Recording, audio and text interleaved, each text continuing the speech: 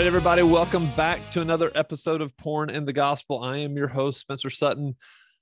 It's great to be here with you. It's early on a Sunday morning. I was actually looking forward to sleeping in a little bit, but for some reason I woke up and couldn't go back to sleep. So here we are, and that's okay. It's great to get the day started. And so I just wanted to bring this thought to you as we explore these passages in 1 Samuel, because this is very, very important for us as men, very important for us as leaders in our homes, in the church, leaders at work, wherever God has placed us. I do want us to think really, really deeply about this, and especially in regards to guys who are struggling with pornography.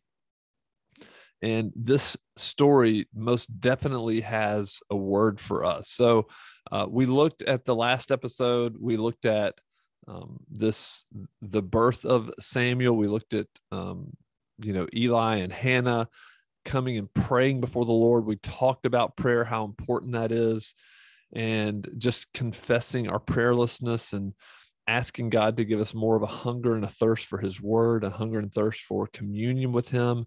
And so we're going to continue this story because it gets very, very interesting. And we're going to cover a lot of ground. So let's dig in. All right, here I am. I'm going to be in 1 Samuel 2 for a good bit of it, and then we're going to move on. But starting in verse 22. Now Eli, so this is God's priest, remember that. Eli was very old, and he kept hearing all that his sons were doing to all Israel, and how they lay with women and were serving at the entrance to the tent of meeting. And he said to them, "Why do you do such things? For I hear of your evil dealings with all these people. No, my sons, it is no good report that I hear the people of the Lord spreading abroad. If someone sins against a man, God will mediate for him. But if someone sins against the Lord, who can intercede for him?" But they would not listen to the voice of their father, for it was the will of the Lord to put them to death. And so what happens here? Well, a prophet of the Lord comes to Eli, and he says, essentially, he's like, you've chosen your children over me. And because of that, I'm going to remove them from office, and I'm going to remove you from office. And he goes on in verse 35, and he says, and I will God is saying this through the prophet, and I will raise up for myself a faithful priest who shall do according to what is in my heart and in my mind. And I will build him a sure house, and he shall go in and out before my anointed forever. Chapter 3, verse 1. Now the boy Samuel was ministering to the Lord in the presence of Eli, and the word of the Lord was rare in those days. There was no frequent vision. So when I'm reading this, I'm seeing I'm seeing three things right off the bat here, right? I see these three things going on. So Eli's sons are wicked and rebellious, right? So when I was reading this and thinking about it, they're not followers of God and only do what feels good to them in the moment, like stealing from God's people, sleeping with women who are appointed to serve God, like just despicable things. And we look at that, and it's easy to see Eli's sons and go, man, they should have been removed from office. But then, too, I also see Eli, who is a follower of God, but yet tolerates sin in the camp, tolerates sin in God's house by his sons. He tolerates it. He chooses to side with his children over the honor and the glory of God. Although he confronts them, he doesn't do anything to discipline that we read of. And so he's complicit in their sin, and through this, he forfeits his own ministry. 1 Samuel 2:29 says, "Why then do you scorn my sacrifices and my offerings that I commanded for my dwelling, and honor your sons above me by fattening yourselves on the choicest parts of every offering of my people Israel?" So God's saying, you're fattening yourself, like Eli, you're fattening yourself, and your sons are too, on the offerings. You're taking meat that was supposed to be for me, and you're eating it. It's interesting that we read later on when Eli dies, it comments that he was fat. Well, he was fat from stealing from God. So you have Eli's sons, wicked. You have Eli, who's tolerating sin. And then you have Samuel, who is said to minister before the Lord. And he says that 3 times in 2:11, 2:18, and 3:1. So as Samuel ministers, it's apparent that he doesn't follow the pattern of Eli's sons. Instead, he chooses to humble himself before the Lord and grow and mature in his faith and in righteousness, choosing to honor God above his own desires. And you see that 1 Samuel 2:21, it says, and the boy Samuel grew in the presence of the Lord. Verse 26, now the boy Samuel continued to grow both in stature and in favor with the Lord and also with man. 1 Samuel 3:19, and Samuel grew, and the Lord was with him and let none of his words fall to the ground. Now, like, this is the life of the Christian, is to grow and mature. And so when I look back at my life, I should see a pattern of growing. And how does Samuel grow? He grows by listening to the word of God and following the word of God and ministering before the Lord, worshiping and sacrificing and listening. So think about Eli's sons. Like, how do you think they do you think they even tried? Do you think they tried to, like, tempt Samuel into sinning with him? I bet they did. I bet they did. Like, we don't know, but I'm sure, like, surely they tried to influence him. But Samuel had one mission, and that was to minister before the Lord and to grow in God's presence and in his favor. So what happened is, over time, the Lord began to establish his word because Samuel honored the word of the Lord. And so what happens? Well, there's a continuation of the story in chapter 4. It goes, and the word of the Lord and the word of Samuel came to all Israel. And so some time's passed here, and Samuel's now, ministering before the Lord, and his word is coming to all Israel. So they're recognizing Samuel and as a judge. And then it says, now Israel went out to battle against the Philistines. They encamped at Ebenezer, and the Philistines encamped at Aphek. The Philistines drew up in line against Israel, and when the battle spread, Israel was defeated before the Philistines, who killed about 4,000 men on the field of battle. So what did the people do? They went and they said, hey, let's go grab the Ark of the Covenant. That thing has some power. Let's go grab the Ark of the Covenant and take it into war. So the people sent to Shiloh, verse 4, and brought from there the Ark of the Covenant of the Lord of hosts, who is enthroned on the cherubim. And the 2 sons of Eli, Hophni and Phinehas, were there with the Ark of the Covenant of God. As soon as the Ark of the Covenant of the Lord came into the camp, all of Israel gave a mighty shout, so that the earth resounded. Like, they were pumped up. They were just so glad that they had the Ark of the Lord there. Now, was the presence of God there, or was it just the Ark? So we go on to read verse 10. So the Philistines fought, and Israel was defeated, and they fled, every man to his home. And there was a great slaughter for 30,000 foot soldiers of all Israel. And the Ark of God was captured, and the 2 sons of Eli died, which was prophesied earlier. So what happens here? Like, what happens here? Like, God's people have always had enemies.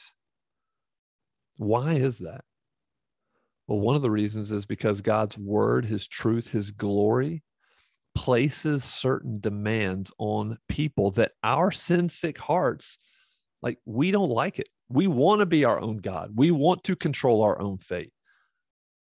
We want to have everything that our sinful hearts lust for and still go to heaven. Like that's the struggle that we as men, followers of Christ, men still have today. Like we still struggle with this sin nature, with this desire, our fleshly desires. And God's people have always had enemy. Satan hates God's rule and reign, both in eternity and in our day-to-day lives. And so he does his best to deceive us and draw us further away from God. So think about this.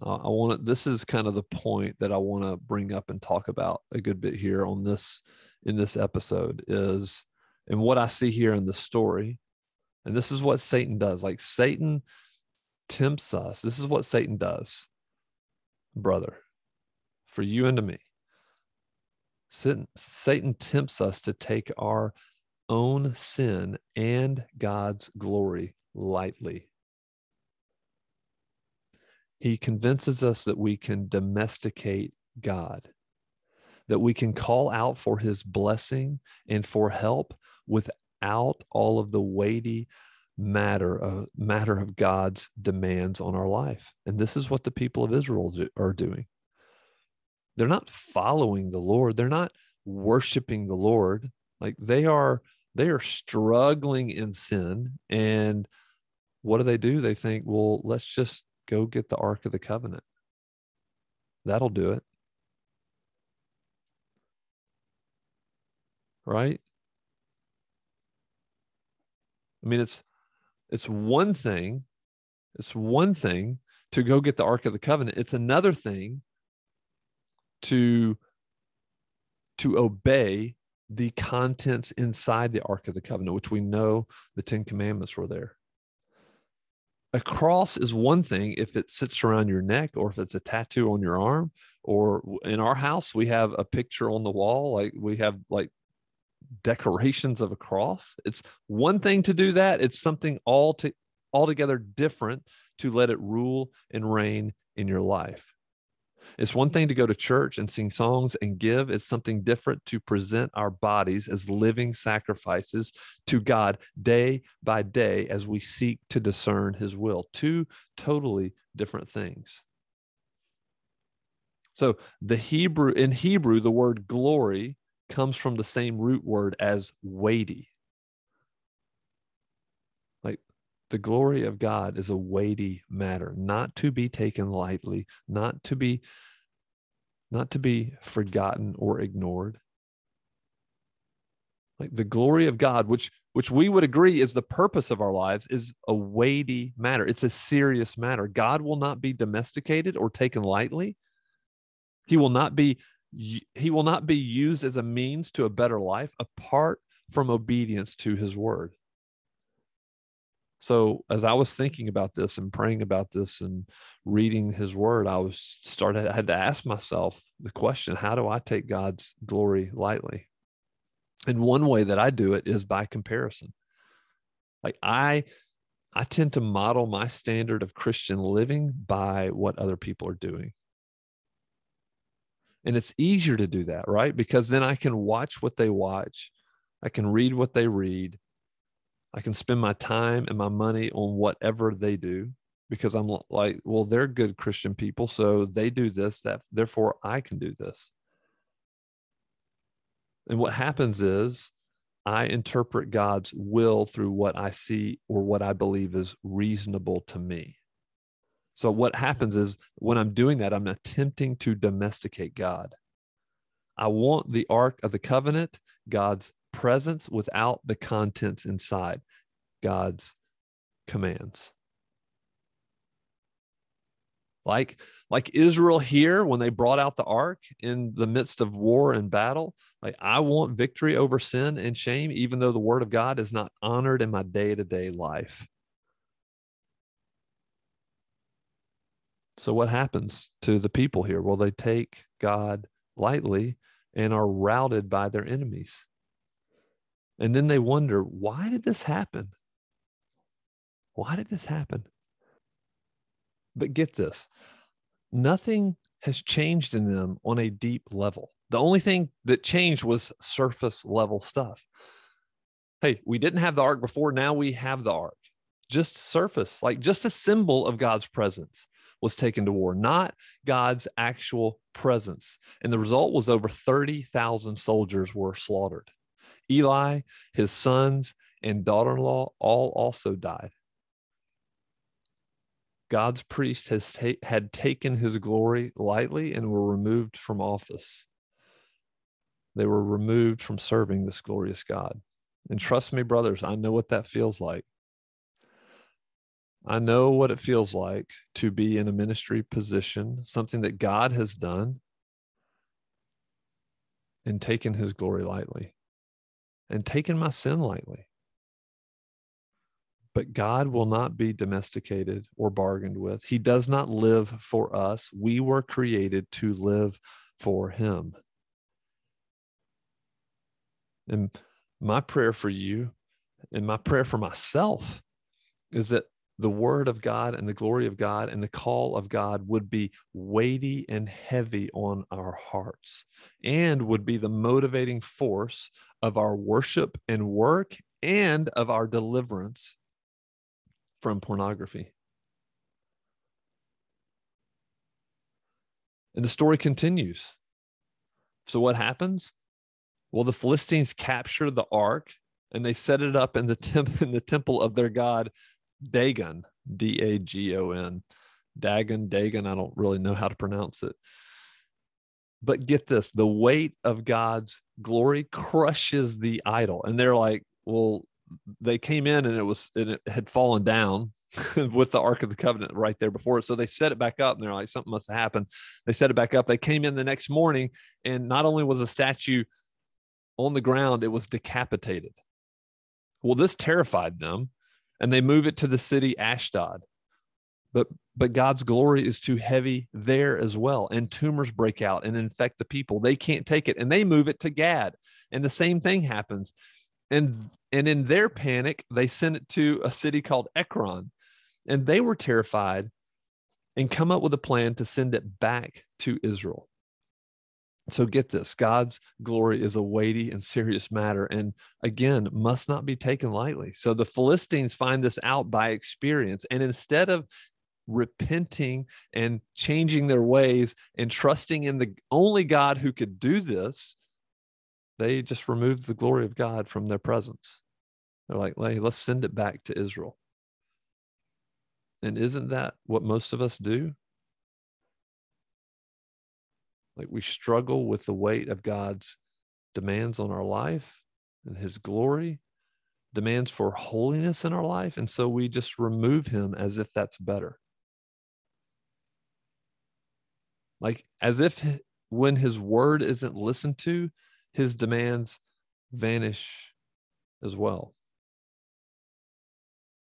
That's kind of silly, but the story continues. The Philistines removed God's glory from their presence and returned the ark to Israel. All should be well, but guess what? It's not. The cows bring the ark back to this city called Beth Shemesh, and the people rejoiced to see the ark coming, but they didn't treat the ark, God's glory, with the respect it demands. So this is what they did. It says in 1 Samuel 6, it says, the ark came into the field of Joshua of Beth Shemesh, and it stopped there. A great stone was there, and they split the wood of the cart and offered the cows as a burnt offering to the Lord. And the Levites took down the ark and the ark of the Lord and the box that was beside it, in which were the golden figures, and set them upon a great stone. And there the men of Beth Shemesh offered burnt offerings and sacrificed on that day to the Lord. And he struck some of the men because they looked upon the ark of the Lord. He struck 70 of them, and the people mourned because the Lord had struck the people with a great blow. And then the men said, who is able to stand before the Lord, this holy God, and whom shall he go up away from us? In other words, who in the world can stand? Like, this God is holy and terrifying, and like we need him away from us. And so Tim Chester says that they did three things wrong here. Number one, they offered cows when it should have been bulls, according to Leviticus. Number two, they set the ark on a stone and out in the open when it should have been covered. And number three, they looked inside the ark. Like, God's own people don't respect the weight of his glory. And the result was judgment and mourning.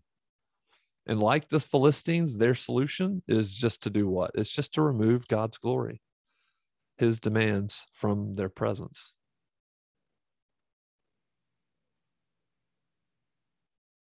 And so this is what we do. And listen, this sounds very doom and gloom as I'm sitting here recording this, but good news is coming. Like, good news is coming. We can't forget it, but we have to continue.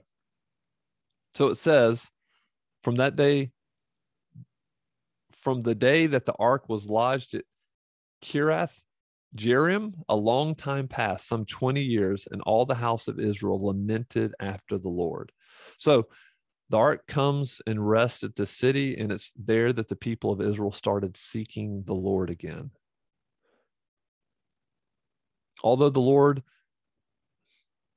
the people couldn't stand before the Lord earlier, Samuel was able to intercede as long as their repentance was from the heart and they demonstrated it by action. So this is what Samuel says in 7 verse 3. He says, and Samuel said to all the house of Israel, if you are returning to the Lord with all of your heart, then put away the foreign gods and the Asheroth from among you and direct your heart to the Lord and serve him only, and he will deliver you out of the hand of the Philistines.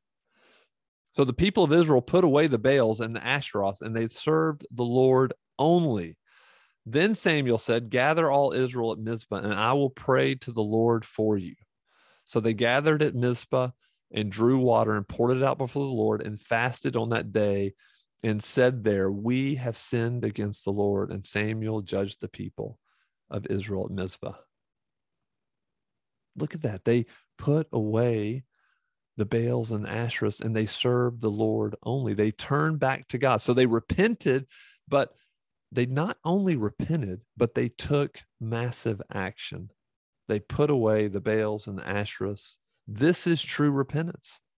It's not just words, it's words plus actions. They flee temptation. Like, guys, if we're truly repentant, then we will do whatever is necessary to avoid temptation and avoid sin. Like, how often do we express sorrow over sin? And for guys struggling with pornography, like, I know this is huge, right? So if you're a follower of Christ, and like last night was Saturday night, if last night you stayed up and looked at porn, man, you feel sorrow for that sin. You confess that sin. You repent. You make promises to God. Like, it'll never happen again. But so many men that I talk to refuse to do whatever is necessary. They refuse to do it. Instead, they tell stories in their minds of justification or entitlement. They say things like, hey, it won't happen again. I've got it under control. It's not as bad as so-and-so. Like, the reality is that they may be sorry about the effects of their sin, but they still want to hold on to the sin itself. And my question is that truly what we should be doing if we see the glory of God like as a weighty matter in our lives, like a serious matter?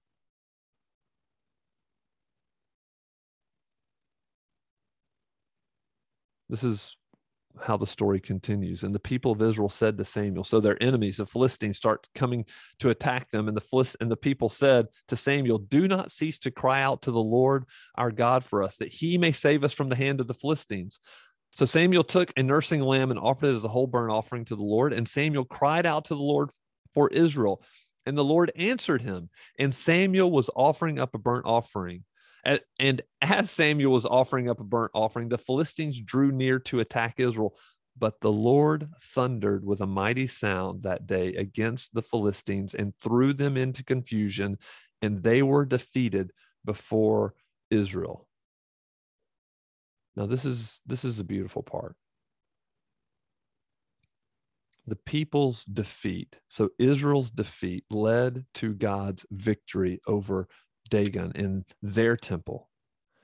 And here's well, a battle is brewing, but the people look to God instead of themselves, and God is the undisputed champion. He's undefeated. So think about this. At the cross, a defeat actually turned into God's victory. And here, Israel, the Philistines thought they had Israel right where they wanted them, but God thundered from heaven and the enemy was routed.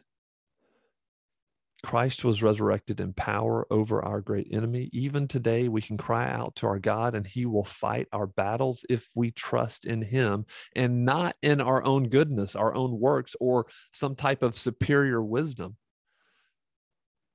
Like his death became our victory.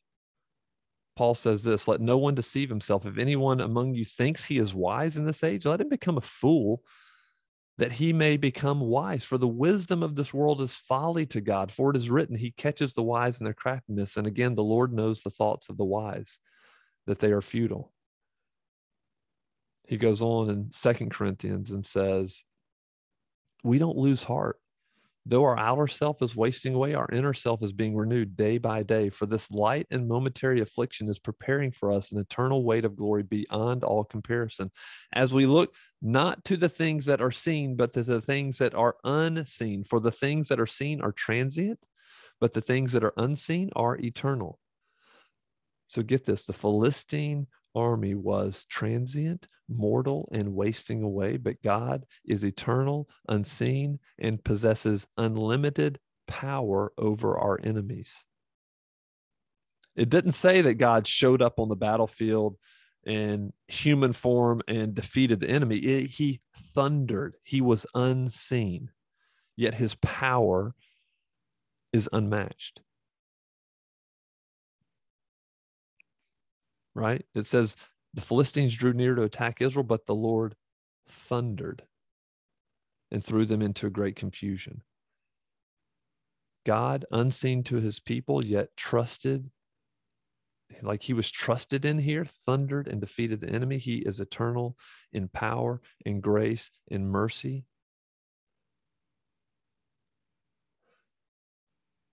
So this is what I want to close with. Because the point that I'm making is that God must not be domesticated by us. We cannot put God in a box. We cannot say, God, I'm going to trust you at church and I'm going to sing to you. I'm going to, give my tithe. I'm going to do these things. I'm going to pray at dinner, but yet not let him rule our lives. This is what the people of Israel were doing. They're like, Lord, this is what the people of Israel are doing. Lord, I'm going to live my life. We're going to live our lives the way we want. And you just show up and bless us. Give us livestock, give us peace, give us all these great things. And God was like, well, that's not the way it works. That's absolutely not the way it works. But what happened? What the beautiful picture in this story is, as as we look at Israel's failure over and over and over again, the beautiful picture is that God gave his people someone to intercede for them in Samuel. And what was so special about Samuel? He was a mortal man just like all of them. But he took the glory of God seriously. He trusted in the Lord. He honored the word of God more than Eli, more than Eli's sons. And so what happens is Samuel intercedes on behalf of God's people. And the Lord, in his grace and power, delivered his people from their enemies.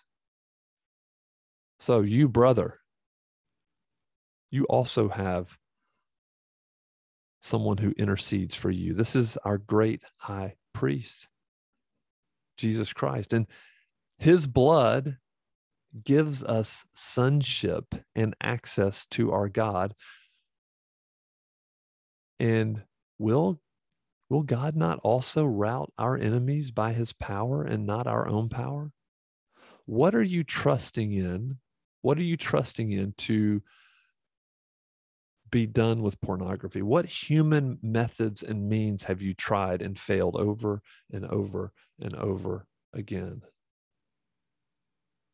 And so my question is, do you take the glory of God lightly? Do you read the word when it's convenient for you?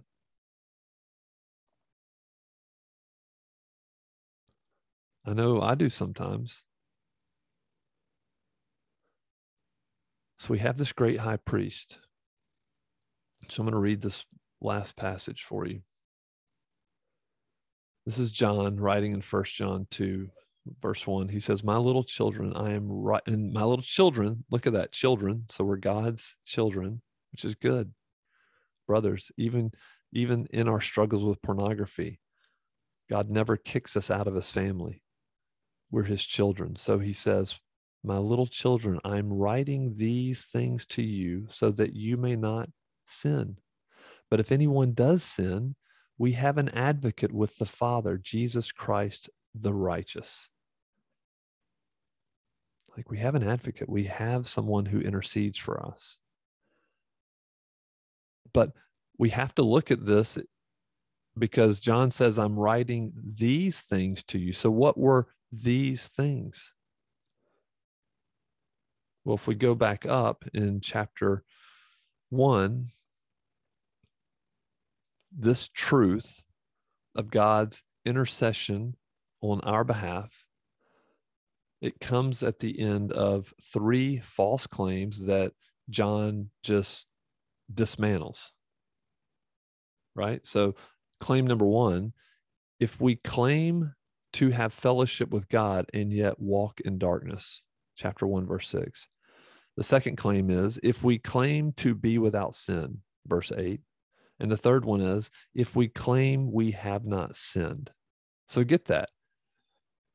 So all of these things, if we claim to have fellowship, yet walk in darkness, and what does that mean? It means that we're hiding our sin and not bringing it out into the light of God's word and in true confession. So John's point here is, if we hide our sin, that's claiming to have fellowship, yet walk in darkness. So that's hiding our sin. If we deny our sin, so this is the second one, if we claim to be without sin, or if we minimize our sin. Verse 10 says, if we claim we have not sinned. So what we're doing is we're lying, we're deceiving ourselves, and we're making God to be a liar. But the glorious promise, like, guys, this is what we need to know. The promise is that we can drag our sin into the light because we have a priest who intercedes for us forever. And the blood of Jesus purifies us from all sin. Like, you and I have a priest standing in the presence of God. And through him, we are cleansed and forgiven. So there's nothing to fear in bringing our sin out into the light, in walking in the light. God is light, and if we want to walk with him, this is where we have to be. Like, if we confess our sins, he is faithful and just and will forgive us of our sins and purify us from all unrighteousness. But to hide or minimize or excuse our sin is to live in the dark. So, brothers, the word, like, as I was studying this, and I studied this over several mornings, was just, to me, it was, Spencer, don't take the glory of God lightly. Don't take your sin lightly. Do not compare yourselves to other people and think, well, if they're doing something, I can do something. Do not compare yourself to the world. Do not compare yourself to other Christians. Like, I can be encouraged by brothers and sisters in Christ who are living God-honoring lives, and I am. That's what the church is for, to build each other up, to exhort each other, point each other to Christ day after day. The problem with guys is that we only show people what we feel comfortable showing them. And so we have great, but like, you probably have brothers, like true brothers in Christ, who you not even shared that you're struggling with pornography. And I want to encourage you, drag that out into the light with them, pray with them about this issue. And then, like the Israelites finally did, when you confess, like, take action. Take action. Whatever that is, whatever God's telling you to do, take action. The glory of God, like, God has created you for his glory. And we will not live out the purposes of God if we are in our, like, if it's day after day, week after week, month after month, year after year, we're just giving into pornography time and time and time again. All right, brothers, that is it. I'm going to pray for us. Lord, we love you. We praise you, God. You are an awesome God who cannot be contained. You cannot be defeated. You can't be taken lightly either. So, Lord, I pray that you would give us an awe and respect for your word, that we would just fall in love with your word, God, that we would desire you, know you more and more as we give ourselves to the study of your word, to the memorization of your word, to the meditation on your word, to the praying of your word. God, I praise you for your word. Like, without it, we are helpless. And so we don't come with our Bibles thinking that the Bibles, carrying our Bibles, bring us into victory. No, Lord, we ingest it. We eat your word. We take it in and let it change our hearts by the power of your Spirit. God, you are a gracious and good Father, and you promise to meet us. So I pray for all the guys listening to this. I pray for the guys that are still hiding in darkness, who refuse to drag their sin into the light. God, be merciful and gracious. Let us see this incredible, great high priest, your son, Jesus Christ, who intercedes for us, who prays for us, who loves us, who is patient with us. How many years have we struggled in sin, God? And all of our sins have been laid on Christ, on the cross. And I praise you for that, Lord. May we not take that lightly. May we not take your grace lightly, flippantly. Lord, give us humility and wisdom as we call out to you to save us from our enemies, Lord. Thunder down in our lives and rout our enemies. Pray all these things in Christ's name. Amen.